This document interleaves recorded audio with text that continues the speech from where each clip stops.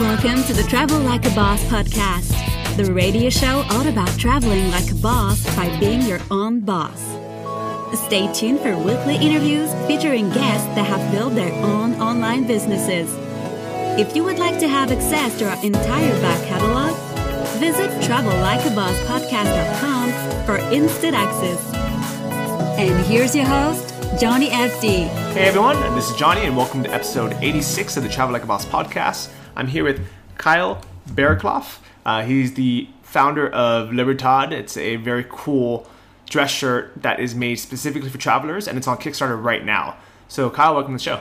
Hi, thanks. Good to be here. Yeah, so we met here in Chiang Mai almost a year ago, I think. Something like that, yeah. And you had that idea to make your own garment, your own travel shirt, which was so different than what everyone else here in Chiang Mai was doing. Right.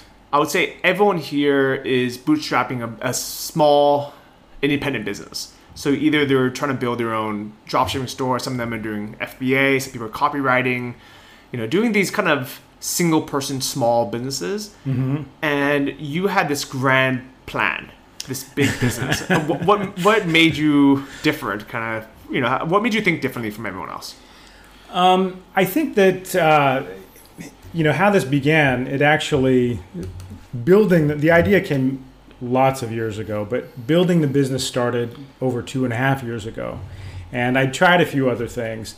It was actually, I was already in Chiang Mai for other reasons, and I was unaware of the entrepreneur community that was here.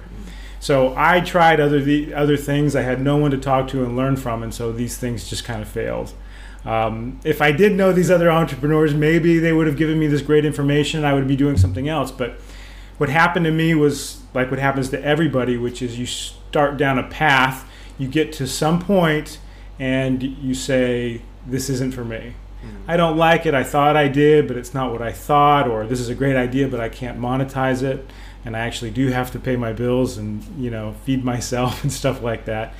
So I went through a little bit of one of those career crises, and I really dug down to find out what it was that kind of, floated my boat, so to speak. And I went back to this idea that I had 10 years ago. Mm-hmm. And I started just testing it out very, very slowly to see if this idea was going to stick, if I had the energy to do it, if I had the desire. And here we are 2.5 years later. Wow. So how have you been supporting yourself this last 2.5 years? Actually, just from savings. I haven't been doing anything else. I mean, if I had to do it over again, I might try to do something, maybe even one of the types of businesses that you talked about. But this project's been pretty consuming.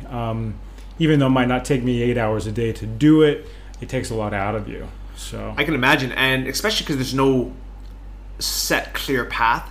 I would say nowadays there's a lot more people doing Kickstarter campaigns, mm-hmm. But there's no one who specifically has done exactly what you're doing. And I think at the time, at least nobody I personally knew had done big Kickstarter campaigns. Right. So and I remember specifically a year ago we were sitting in a coffee shop across from Pun Space, and we were just I think it was like a weekly meetup, digital nomad meetup or something. Right. And I had asked, oh, what are you working on? What do you do? And when you explained it, and I was so not ready for that I didn't even know how to respond. I think if I had just met you now, now that I've done a couple different businesses, I've met so many entrepreneurs, I've interviewed so many different people, I would have something kind of intelligent to talk about, or maybe even some advice to give. Right. But at the time, I was so clueless. I was like, oh, nice, good luck. Right. And I think at that time it was mainly because I didn't have the expertise and I didn't know anyone who succeeded with something like that. Mm-hmm. I would have, I don't want to say had my doubts, but to me it wouldn't. Right. Yeah, it wouldn't have been like, oh yeah, go for it. You should invest the next 2.5 years doing it. Well, you bring up a good point, and this goes back to what a lot of founders say, which is sort of like, if I knew what this was going to take, when I started, would I have started? Would I have gone down this path? And you didn't know what to expect, but I didn't really know what to expect either. Sure, it was my project, and so I knew what it was and everything, and I liked it. But I ran into that a lot here in Chiang Mai. I was in masterminds, and even after the fabric was real and the shirt was real, a lot of people didn't know really what to say about it. The apparel industry is a very old industry. It has its particulars and some laws and rules you have to sort of play by. But everything that you see in the world that is changing, that's caused this whole digital nomad location independent movement, all the rules that are breaking, all the rules that don't apply anymore, some of that is happening in apparel. One of those things is crowdfunding. I was talking to my factory, and I was asking my fabric factory, and I was talking to her about what I'm doing, and she was amazed I had no experience in apparel. But she said, I'm starting to see more of that because we have more information.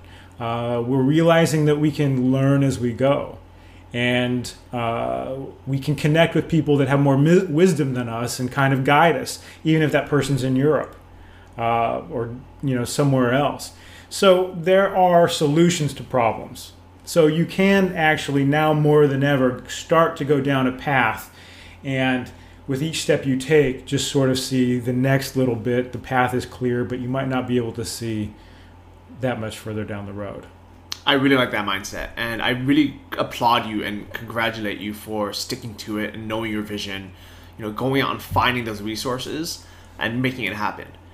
So when I saw your Kickstarter launch about a week ago, somebody had shared on the wall, and I was like, oh, I know this guy, and I've seen his shirts, and at first I didn't know anything about it. I was pretty much just like everyone else who sees it on Facebook through a friend, right. And I think the only difference between me and someone else is that I had met you in person. I know you're a good guy, and I was like, okay, let me give this shirt a chance. And I think I looked at the material, I looked at the video you made, and I was like, oh, this looks pretty cool. And I was like, okay, what makes this shirt different than other people? So can you briefly tell us about what the actual shirt is? Well, first of all, thanks for the Kickstarter pledge. Yeah. I appreciate it. You're very welcome. Yeah. Well, the shirt is different mostly because of the fabric. I say that like this is some kind of new fiber, but first, what is the point of the shirt? Let's talk about that. Well, that's an excellent place to start, because that's really the point of the shirt is really what's created the difference. Mm-hmm. And this is a shirt for travelers. However you want to define that. We're living this nomadic lifestyle, and so that's how we define it. But there are people that live in some city somewhere, in some suburb, that travel a lot as well. Mm-hmm. Or maybe they don't even go anywhere. They're just on the move every day. And the real question is how, in this way that we live now, this our motion where we're rapidly changing climatic zones, and we're going here and there, our lives are really defined by movement now. If that's how we're living, how can we make a garment that makes that easier, makes that more comfortable? And what are the challenges that are created by this life of movement?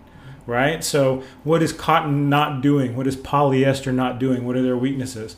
And so I actually didn't begin designing the shirt with merino wool in mind. I was actually thinking to myself, what can be done with other materials and chemical treatments and stuff like that. Well, before we get to the actual design and the actual fabric, just for anyone who has no clue what we're talking about, Kyle is wearing this awesome looking shirt. It's a very professional looking dress shirt, but instead of being this uncomfortable, stiff shirt that you'll sweat in, that will get wrinkled, it's one specifically designed for people, as Kyle described. It doesn't matter if you're a digital nomad or if you're a business traveler just going from LA to New York or to Paris.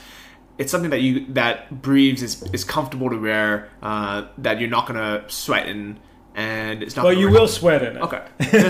It's just that you won't start to stink. That's the whole thing. I guess you can't stop someone from sweating, but right. You can control what happens. You can control. Right. Exactly. Okay. Exactly. And great looking shirt as well. Thank you. You're talking about the fabric, so it's not cotton. It's not something. I actually at first when I looked at the description, I just assumed it'd be something synthetic. I thought it'd be made out of something like Under Armour would use. Right. But when I saw merino wool, that's actually what really caught my eye. So what made you choose that? Well, like I was saying, going down this path, I wasn't even really aware of merino wool when I started. I just sort of had this idea, well, I'm going to start to try to solve this problem, and really what are the other problems that other people have? And, we accumulate this list of it's too hot, it doesn't look good, or I look like I work in an office, I don't want to look that way. I look messy at the end of a plane ride, I stink, and you start to accumulate these things.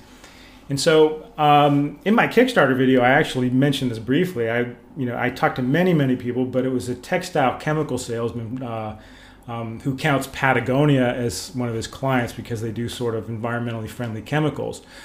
He's the one, he's like, listen, you have this list.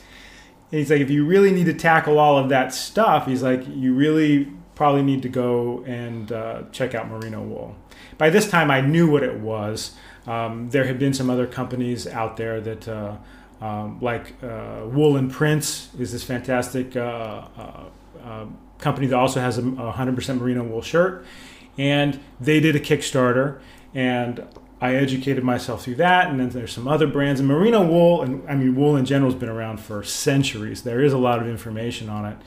It's just that now we can make it light enough for a really, for a travel application. Okay. So, I remember when I was, I don't know, I guess more than 10 years ago now, 15 years ago, I worked at Banana Republic in the mall, and we had merino. You worked at Banana Republic? Yeah. Okay, cool. All right. I was in college at the time, down in Orange County, California, and we had merino wool sweaters, which I really liked them, but I've always assumed they were. So first, I actually remember specifically thinking, why is this so comfortable compared to the wool of the wool sweaters I had as a kid, right? Which were itchy and just they weren't nice at all.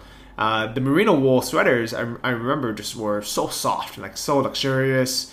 They were thin, but I still always associated that with like winter gear. Even though now that I think about it, those sweaters actually weren't that hot. Do you have that problem with using merino wool for your dress shirts? Well, that is what kind of distinguishes this kind of shirt, the merino wool. It has natural body temperature regulation properties. It's also smooth enough to wear next to the skin for most people.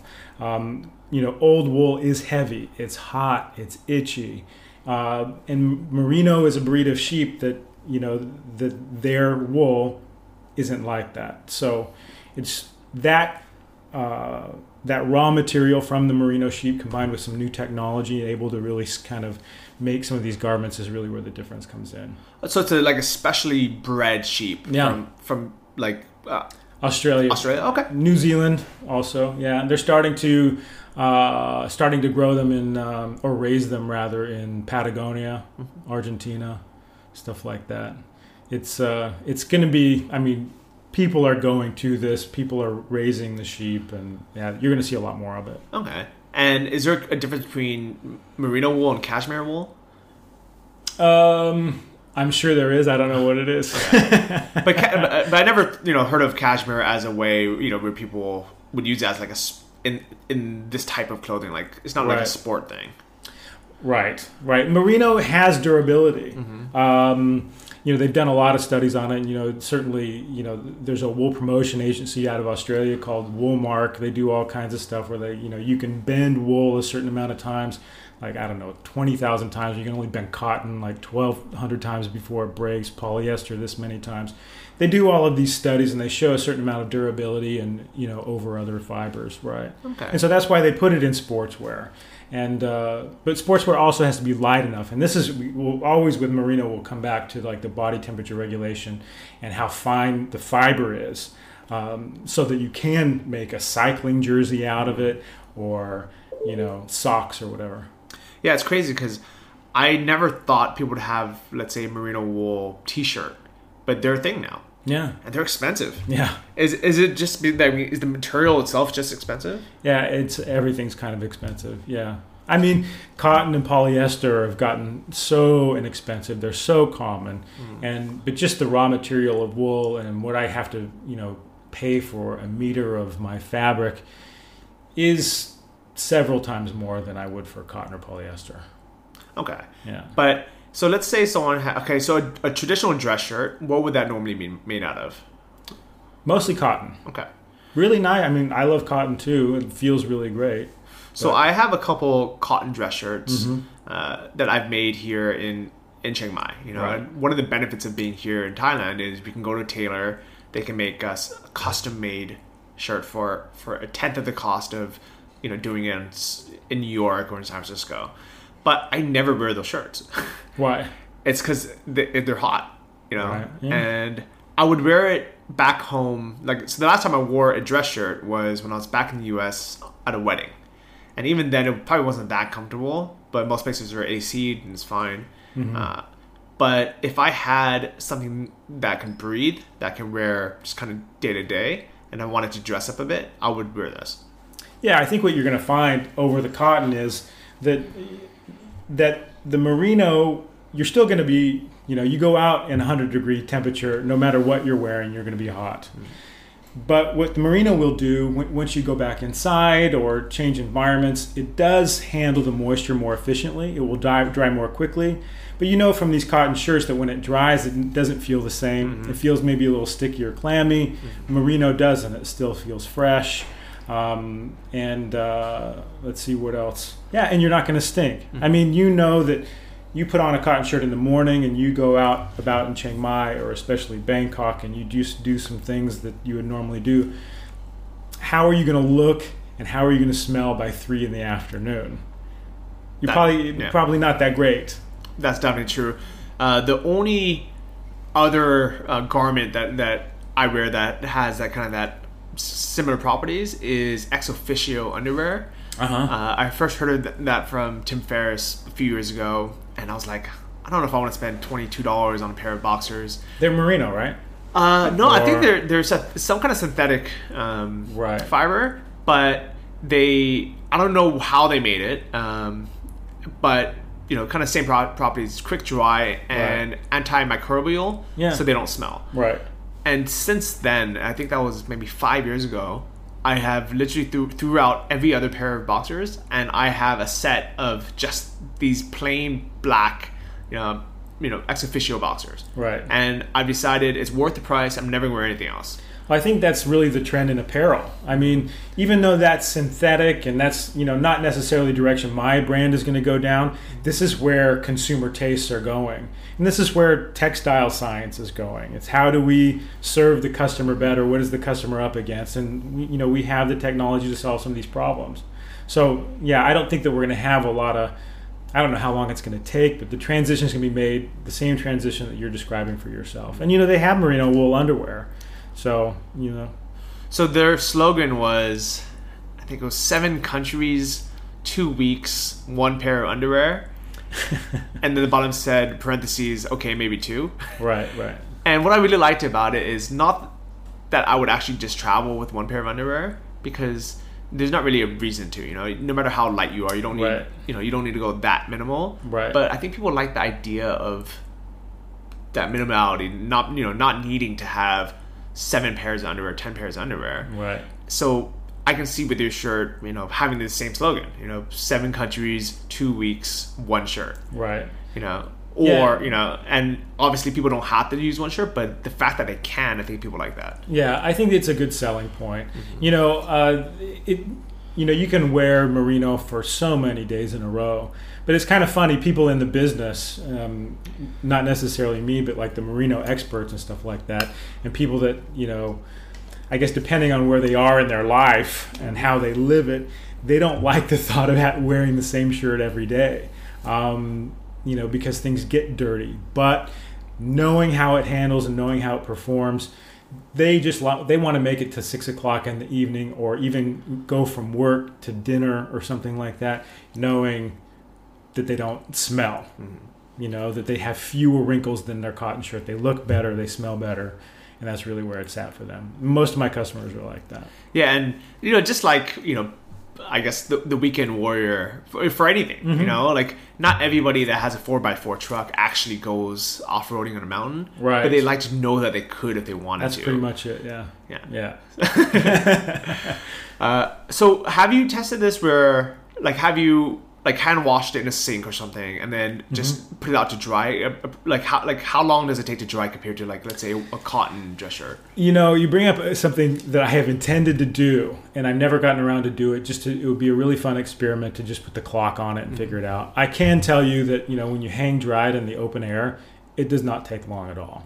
You know, having owned cotton shirts for decades, ever since I was a little kid, those things can take forever. But yeah, absolutely, this dries much quicker, and it dries even in a hotel room. It dries pretty darn quick, even not in the open air. So, and plus, you know, it's like, you know, it's if you are in an enclosed space, the way this handles the moisture, you're not going to get any kind of funny smells coming off of it because it was wet too long or anything like that. You know, that's actually a really great point too, because a lot of times when you're traveling, like, for example, when we went to last summer, I went to Prague. It was in Czech Republic, and it was just a 2-week trip. And I didn't do laundry in Berlin or in Vienna because I figured, okay, when we get to Prague, we'll have a few days, let's do laundry there. And the hotel wanted to charge, I think it was like $8 per item or something. Wow. Something ridiculous. Right.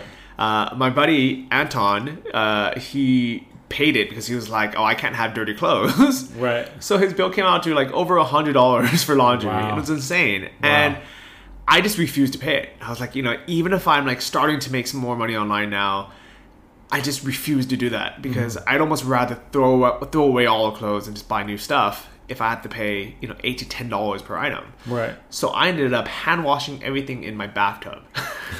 You know, I was like, I blame you. Yeah, and then I just hung it up, you know, and all the cotton stuff took forever to dry. And then thinking about it, if I had any less time in that hotel room, you know, if I didn't have the AC on drying it, and I had to pack it away like semi-moist, I would have completely ruined it. Yeah, it would have been stinky and smelly and made your whole bag smell for sure. Yeah. So who actually needs to travel with a dress shirt? All right, because I think, you know, part of being, let's say, a digital nomad, you know, or being a traveler in general, you know, we think, okay, we can just go in singlets, you know, these tank tops, right, flip-flops and shorts. Right. But I don't know if it's because I'm starting to get older now. You know, I'm 34, and there's a part of me now where I don't want to wear a tank top. You know, especially if I'm in a city, if I'm going out to dinner. Right. And how old are you, Kyle? I'm pushing 45. Okay, nice. A couple months, yeah. So I think there's a generation of people in their mid to late 30s or 40s that are kind of living this lifestyle now. Right. And in my mind, you know, this is a big part of your market. Absolutely. And you know, I think really what it is it comes down to what kind of experience do you want to have on a daily basis, or, you know, you dress according to the experience you want. If you're going out on a date, you're going to dress a certain way to have the experience that you want. And one of the things I think most people find out, and, you know, even some of the younger guys are finding this out too. They come out here and we all start out the same way. We take off our shoes, we start to wear flip-flops everywhere, singlets, shorts, and the whole thing. And at some point, if you are really thinking about how you're living, you find out you're sort of missing out on all of this other stuff. And you're not a tourist. As a digital nomad, location independent, you're not a tourist. And you're like, I want to live a normal life. I want to go to a nice restaurant. I want to do this and I want to do this. Or, you know, I would really like to meet some local people. And once you start to have, you know, some of these things start to enter your head, you're like, well, I can't look like this everywhere I go then. That's the first thing that you come across. And, you know, this is something that when I was a backpacker 10 years ago, this is when I first got the idea. You know, for my first 3 months around Thailand and Australia and stuff like that, I was in flip-flops and singlets everywhere I went. And then I went to Myanmar and everything changed. Things aren't that way over there. The experience, the mood, the level of my connection with the other people, I forever changed. After that, it was mostly long pants. I'm like, where else? It's like I can't wear those cotton shirts either. But there was nothing to buy. Mm-hmm. But I think it's just an evolution. There's an age component, but it's also this lifestyle it's your life. You're not a tourist, mm-hmm. and so you do want to have a certain level of experience. I definitely agree, and I have something kind of embarrassing to admit. All right, let's have it. The first 2 years that I was living in Thailand, I wore Crocs. And I didn't care. It was the fact that I was finally in a place where it didn't matter that much. Thinking back, it was still a huge social faux pas. I'm sure right. a lot of people, the girls hated it. A lot of people didn't like it. Right. But the fact was, I was like, you know what? I'm free. I'm traveling. I'm living on this island. It's convenient. They're super comfortable. And I was like, this isn't something I could do back home. I would never be caught dead wearing Crocs. Right. And the fact that I was able to, I really enjoyed it. Now, I would never wear a pair of Crocs again. But at the same time, exactly what you said, our being here for, I would say, over, let's say, a year, especially being a little bit more mature, a little bit older, we start thinking differently. Where before, I didn't mind living in a bamboo hut, and I did for years. I was like, all I need is a bed to sleep in. If I have a mosquito net and a bed to sleep in, I'm okay. I can watch a movie on my laptop, I'm fine. Now I live in a normal apartment. We're sitting here. I have a kitchen. I have a washing machine. I have a couch and a TV. And I could not imagine myself, living like a backpacker again. Right. And I think this is like the next level of evolution for digital nomads or entrepreneurs or even people that just want to live abroad. Yeah. Yeah, absolutely. This evolution is the right word. And there's that evolution, but there's also the evolution that you've experienced by owning cotton shirts. Mm-hmm. That was an evolution. And now you're ready to move on to the next thing. So a lot of it just has to do with your experience. You had the bamboo hut days. Now they're over. Now you want something else in life. And things just sort of tend to evolve in this direction. As you become a more refined human being, you want to look and feel the part. I like it. So I wanted to ask you about the actual process of going from having this idea to sourcing it and then putting it on a Kickstarter. Okay. I'll try to say this succinctly. So, the first step, and I think this is really critical, and this is, I think, a key difference to what I did compared to somebody that might choose a different business, a digital business, or something like that, which is, for me, identifying the problem and that kind of revealing the solution. I knew immediately I needed expert help. Okay. So instead of trying to source the product, I immediately tried to source the individual that would sort of make all of this that was in my head, make it real. So that took some real time. It took some money, but without this person, without having found this person, we would not be here today. I would be on to something else. Okay. So who is this person and how did he find them? Well, I'm not going to say his name because the name probably cost me $10,000 all told. And he's worth $10 million. Nice. But this kind of goes back to some of the skills that I developed in corporate sales back in the U.S., which is you get on the phone, you get on the internet, and you just start hunting. You're a little bit like a detective. Mm-hmm. You're like, okay, well, here's the wool industry. Here are the players in the wool industry. And you start calling. Mm-hmm. And you start, there's a dead end here and here and here. And then you find the one place that doesn't dead end. And eventually, I got the name. Okay. And we started he didn't charge me right at first. He was just kind of checking me out. I was checking him out. He would help me. And at some point, he's like, I feel like this business has potential. So congratulations, I'm going to start charging you. That's a good problem to have, right? Yeah. So you said, you spent roughly $10,000 to find that name. What were some of those costs that you spent the money on? Most of it was time. Okay. Just in living my life and not doing anything else. That's why I say it's a $10,000 name, because if I was if there was an entrepreneur here saying I want to make a merino clothing line, I could give them the name that would literally save them that amount of money. That makes sense. So after he started charging you, what are the things that he was actually helping you with? Well, I described what I wanted to do. Yeah. And he's the kind of person that wanted to make what I wanted real. He certainly had his own opinions and things like that, but I'm the one that had defined the solution and the problem. And so together, we eventually made our way to, I found an R&D partner, a factory. And this is not easy to do either. People that are willing to do low volume R&D with you, that are interested in it themselves. And so when you engage those kinds of people, just me on my own, they have a million questions in their head because they know just from talking to me. They might like the idea, but they know instantly I know nothing about their world. Mm-hmm. And they get the impression like this is going to be a headache. This is going to be a nightmare. But the second I got my wool guy on the phone with them, they felt totally comfortable, and things started, going 100 miles an hour down the right path. That absolutely makes sense. Yeah. I can see why that works. Yeah. Okay. I mean, they respected the fact this is my company, that I'm the one paying for it, that I'm the owner of the vision, and they all are trying to serve the vision, and they do respect the fact that I'm trying to keep everybody on track.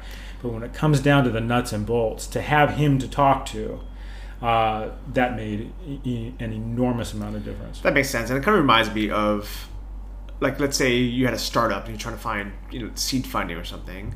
If you don't have a technical co-founder, right, and you're trying to talk to someone who's like, how are you actually going to build this? And you had no idea, they're probably not going to want to talk to you. But if you have someone that can take care of that part of it, they're like, okay, well, this person's smart enough to have this other person, so I'll give them a shot. Right, without a doubt. Okay. That is exactly where it's coming from, and I completely see an investor's point of view saying, if you're a solo entrepreneur, you don't have a technical co-founder, I can't talk to you.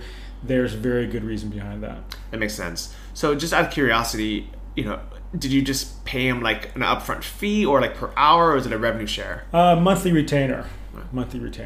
Yep. In the future, I don't know. We haven't had that conversation, but I would actually love for him to be part of the company. I mean, anything he wants, I would give him because I'd lock him down. But he probably knows that.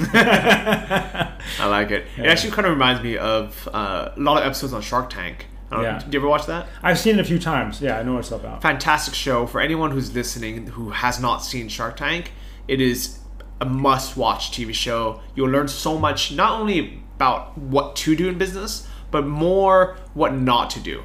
I think if you see enough episodes, you start seeing that people get too attached to their business, and they can't step back from it and see it from an investor's point of view. And one of the things that comes up really often is the scenario where the product of the company is actually not worth anything yet. It's a great idea, but it's not actually a real company yet. It's not making sales or profit yet, and they're asking for $200,000 for 20%, which is, almost $1 million.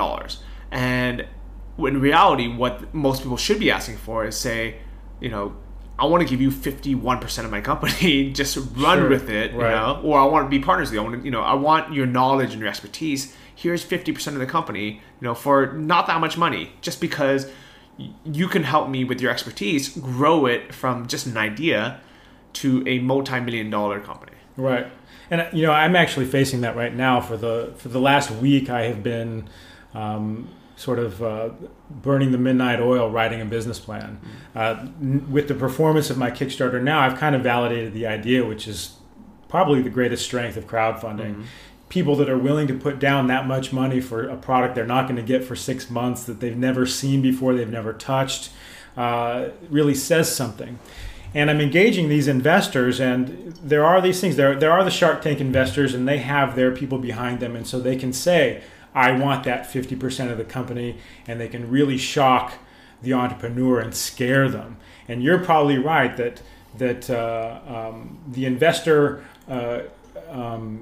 they should probably just go with the investor. These investors are probably not in the business of screwing them over, which is what it feels like, But one of the advantages of me having taken so long in developing this is I know I need people to help me. I want it. a lot of those people on Shark Tank, I'm not sure if they've really reached that point yet. Certainly they're there seeking investment, but they still think they can do it all on their own. Mm-hmm. I actually think it's usually one of the extremes. Either exactly what you said, where they just don't know that yet, or the people who have done it for so long. Let's say they've invested 5 years, or 7 years, and they mortgage their house, and now they're so invested in that they're too close to it as well. Yeah, that can happen. Sure. Yeah. So that is the TV show recommendation of the week. So Kickstarter, how did you know that you wanted to get on that right away, or how did that come up? Not right away.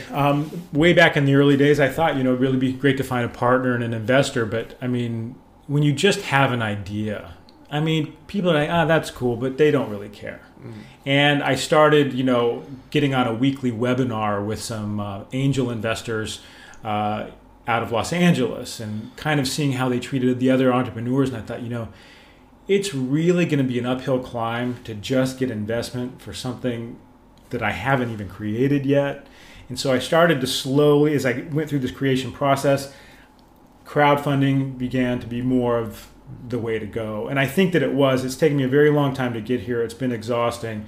But to now having validated idea, I'm in a much better position to attract investment. So if that comes through, it's going to definitely be worth it. Nice. So with your campaign, what was the goal for your Kickstarter campaign? $50,000. And how'd you get that number? Well, they do recommend, they say set the number as low as you can so you can get the 100% mark as fast as you can. I see that from a marketing standpoint, but I was really uncomfortable with it because who knows how you're going to perform on crowdfunding, on Kickstarter. You can have a really responsive email list, but those people, when it comes time to put money where their mouth is, might not show up. So I didn't want to hit like 100% of $30,000 and have a campaign worth $40,000 and not have enough money to do this project. So 2 questions. First, did you have an email list already? How did you build that? I had about 800 names. Okay. I would have liked more. But the 800 names I had all came from fairly targeted sources. I did a lot of Instagram stuff, targeting people that, followed certain companies, especially athletic companies that produce merino wool. Those were the best. And so I felt like I had really quality emails. And there was some Facebook list building, but that's actually very, very expensive. Mm-hmm. You do get quality people on there, but Facebook is more for like, do you have something cheap I can buy now? Yeah. Not can I put my name on an email list and buy something later that I'll actually get in my hands even more later. Okay. So that definitely makes sense. Yeah. And you said that $40,000 would not have been enough to make this production run. What was your minimum that you had to pay? Pretty much around $50,000 I can do something. I'm going to be more comfortable at 80. A little more comfortable at 100, 120 and stuff like that, then, but this is a very cash intensive business, and factory minimums really come into play. So the factory, if they want to go below their normal minimum, is going to charge me a surcharge, but it's still possible to produce. So, we're going to be okay. But I did not want to put some kind of arbitrary goal. I thought long and hard about just doing 30,000, which a lot of people do, but I'm like, I don't know. I really personally, I just felt more comfortable being at the 50,000 level. I'm really glad that you did that because, I think I see both sides having a point. Where you just want to get that goal, because with Kickstarter, a lot of people don't realize if you don't make that goal, then you get nothing. Right. And all that money is just instantly refunded. Right. So it's been how many days now since you've launched? I think we're about halfway through. We're about 15 days or something like that. Yeah, exactly. So it's a 30-day. So all Kickstarter campaigns are 30 days. I think you can go anywhere between like 15 and 60 days or something like that. Okay. And so what made you choose 30 days? It seemed to be the most common. I didn't want to be at this for forever. I didn't want to do it for 60 days. And, I wanted to, there's time schedules with the factory that come into play. And and all those kinds of things. So if this was ending sometime in October, then that kind of puts me in a bad position for production with the factory and their schedule. Okay. And in retrospect, would you have started this Kickstarter earlier, a month earlier maybe? Listen, I would have loved to have done this a year ago. But, when you are trying to build a list, because here's the thing with crowdfunding now. We're past the stage where this stuff is a gimmick and a novelty, where everybody rushes in and will just back anything just to try it. We're at the point now where you have to prove yourself. We're at the point now where you need to come to Kickstarter with a list. And,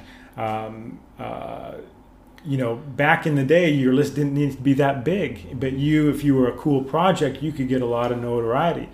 I have this PR company working for me now, and they have to work really hard to, get you into some of these online journals and, and stuff like that, because there is so much crowdfunding out there now. It's just not news. So it's like, what is news?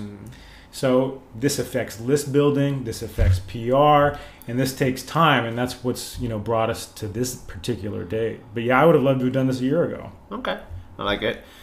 So I remember I was actually one of the first backers of this, just because, and that's how things go viral. I think somebody that you knew personally shared it, backed it. And as soon as I saw it, I was like, okay, I'll back this. I appreciate that. You're very welcome. And to me, it was... So I think a lot of people, they don't back things because in their mind there's a risk. And the risks that they have in their mind is it ever going to get funded? Is it ever going to get shipped? And then by the time it does, will they still want it? In my mind, the reason why I no longer have that risk or that mentality is I'm finally at a point where I can actually, the $100 is not going to kill my bank anymore. It's not going to kill my budget anymore. So I'm very grateful for that. But then secondly, with Kickstarter, I realized, well, if it doesn't get funded, my card doesn't get charged, so it's not a big deal. Right. Yeah. You're protected. And it's one of those things where I'm like, well, this is something that, I would like to get it, in the next couple of months. But if it doesn't happen, if it gets delayed, it's not that big of a deal. Right. What is your actual target date to have this stuff ready? March. Okay. And that when I talk about the factory schedule and stuff, we're really affected by the big holiday in China. We the last week of January, everybody takes about a week off, except the garment workers who are from the countryside, who will take a month off. So this is something that everybody that manufactures in China has to deal with, unless their factory is mostly worked by the city folks. But the country folks, they all go home for a month, and that's who pretty much runs the garment industry, garment manufacturing. Okay, that makes sense. And for those who aren't familiar with culture in China, a lot of people, they move to big cities like Beijing or whatever, Shanghai or something, and they live there the whole year. They basically work 7 days a week. And then they never see their family. They never take vacation. So then they want to take a long holiday over Chinese New Year. Right. And I made the mistake of going to Shanghai for Chinese New Year 2 years ago, thinking, oh, it'd be so fun. It'd be like a celebration. It was completely dead. There's nobody there. It looked like I Am Legend. Right. And the worst thing is, the people that were there were so angry that they were there and not at home. Right. So all the taxi drivers... all the restaurant staff was just pissed, Yeah. And it gave me such a bad taste for China as a whole. I'm sure if I was at the countryside, in a smaller town, maybe a different time of the year, I would have loved it.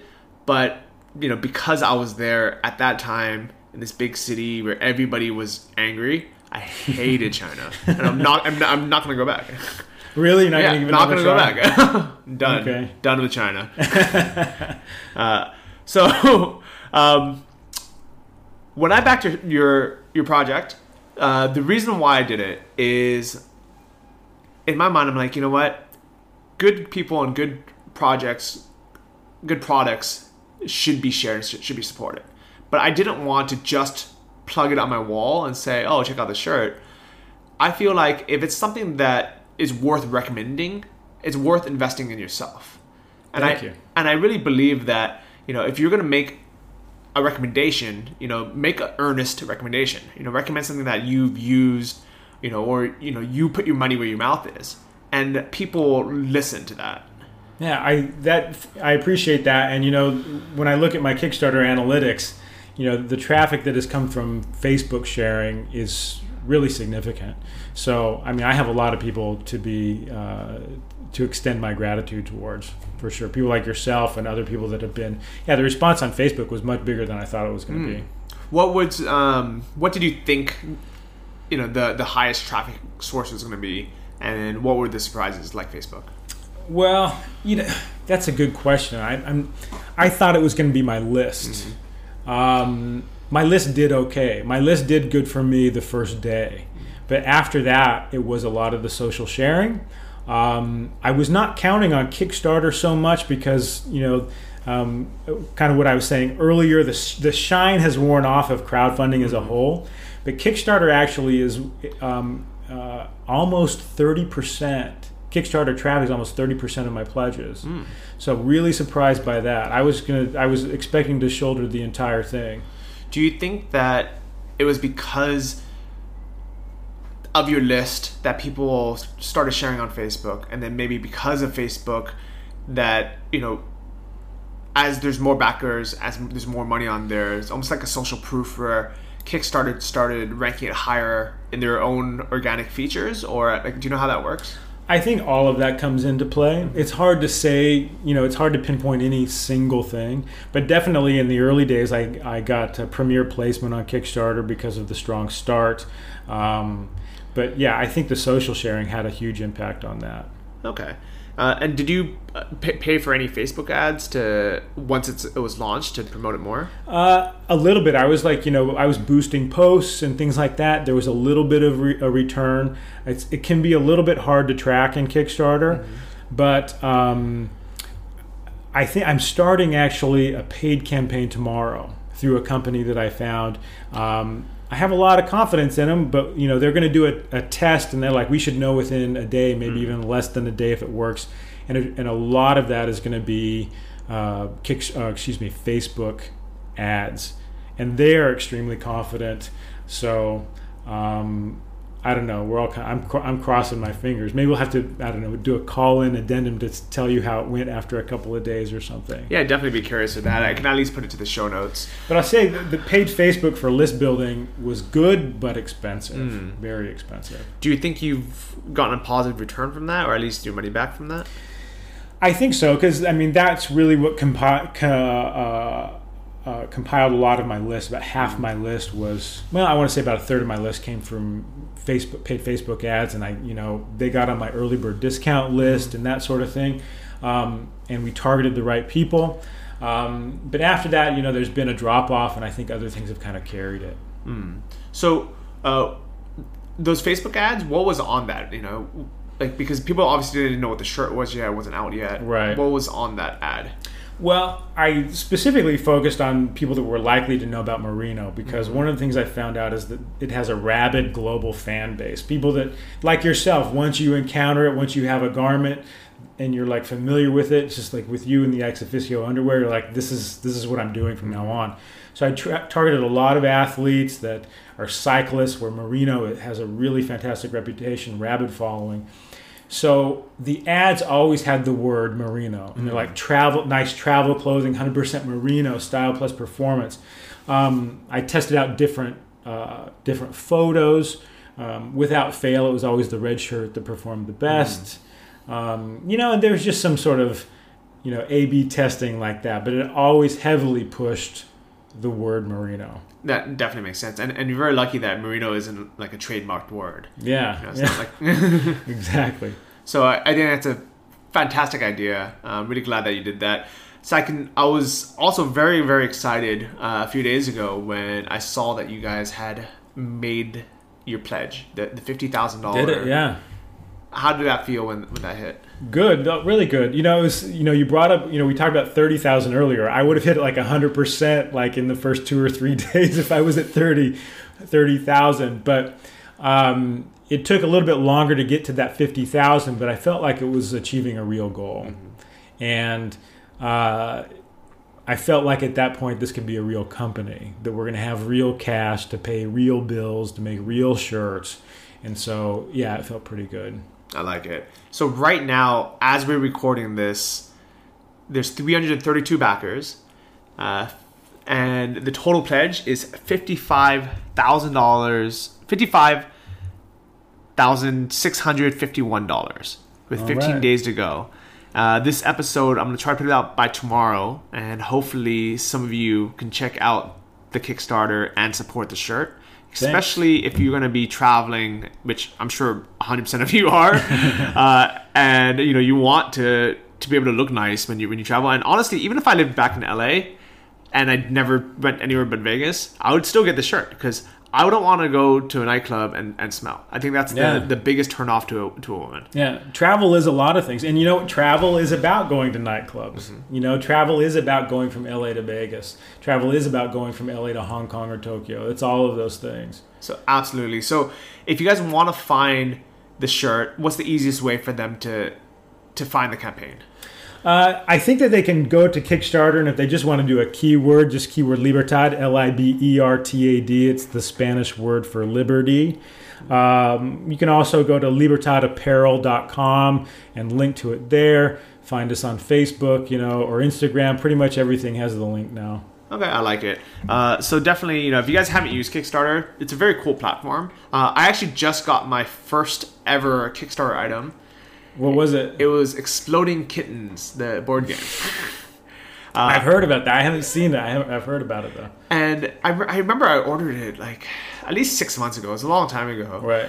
And the funny thing is, I think the most people that ordered it was because of the artist. He was the guy from the Oatmeal. Really? Yeah. Okay. I've never heard of him.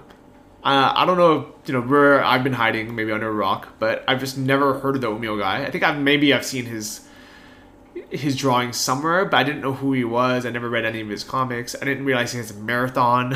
Really? I didn't know anything. I'm going to have to check that out myself. It's interesting. Yeah, and actually the box is right behind you if you want to take a look at it. It's under the TV. But it's the thing about it was I just saw so many other people supporting it. I watched the video, and the reason why I liked it was I was like, oh, this would be an easy travel game. It's lightweight. It's something that, the claim to it was you can learn how to play in 2 minutes. And I was like, okay, let me just buy it. And I almost completely forgot about it. And when it finally, I got an email saying your order is ready to ship, confirm the address you want it. It was perfect because I think 6 months ago I had put another random address. I didn't know I was going to be in Thailand. And it was pretty easy to change. I was like, okay, well, now I'm going to be here. So I had it sent here. And this is on Kickstarter. On Kickstarter. Very simple. Super simple. Awesome. Yeah. And I had it sent to my apartment here in Chiang Mai, Thailand, of all places. And it arrived, no duty fees, no custom fees. Nice. Arrived, package was perfect. So it made me kind of a big believer thinking, okay, you know what? Now I'm not so scared to order stuff online.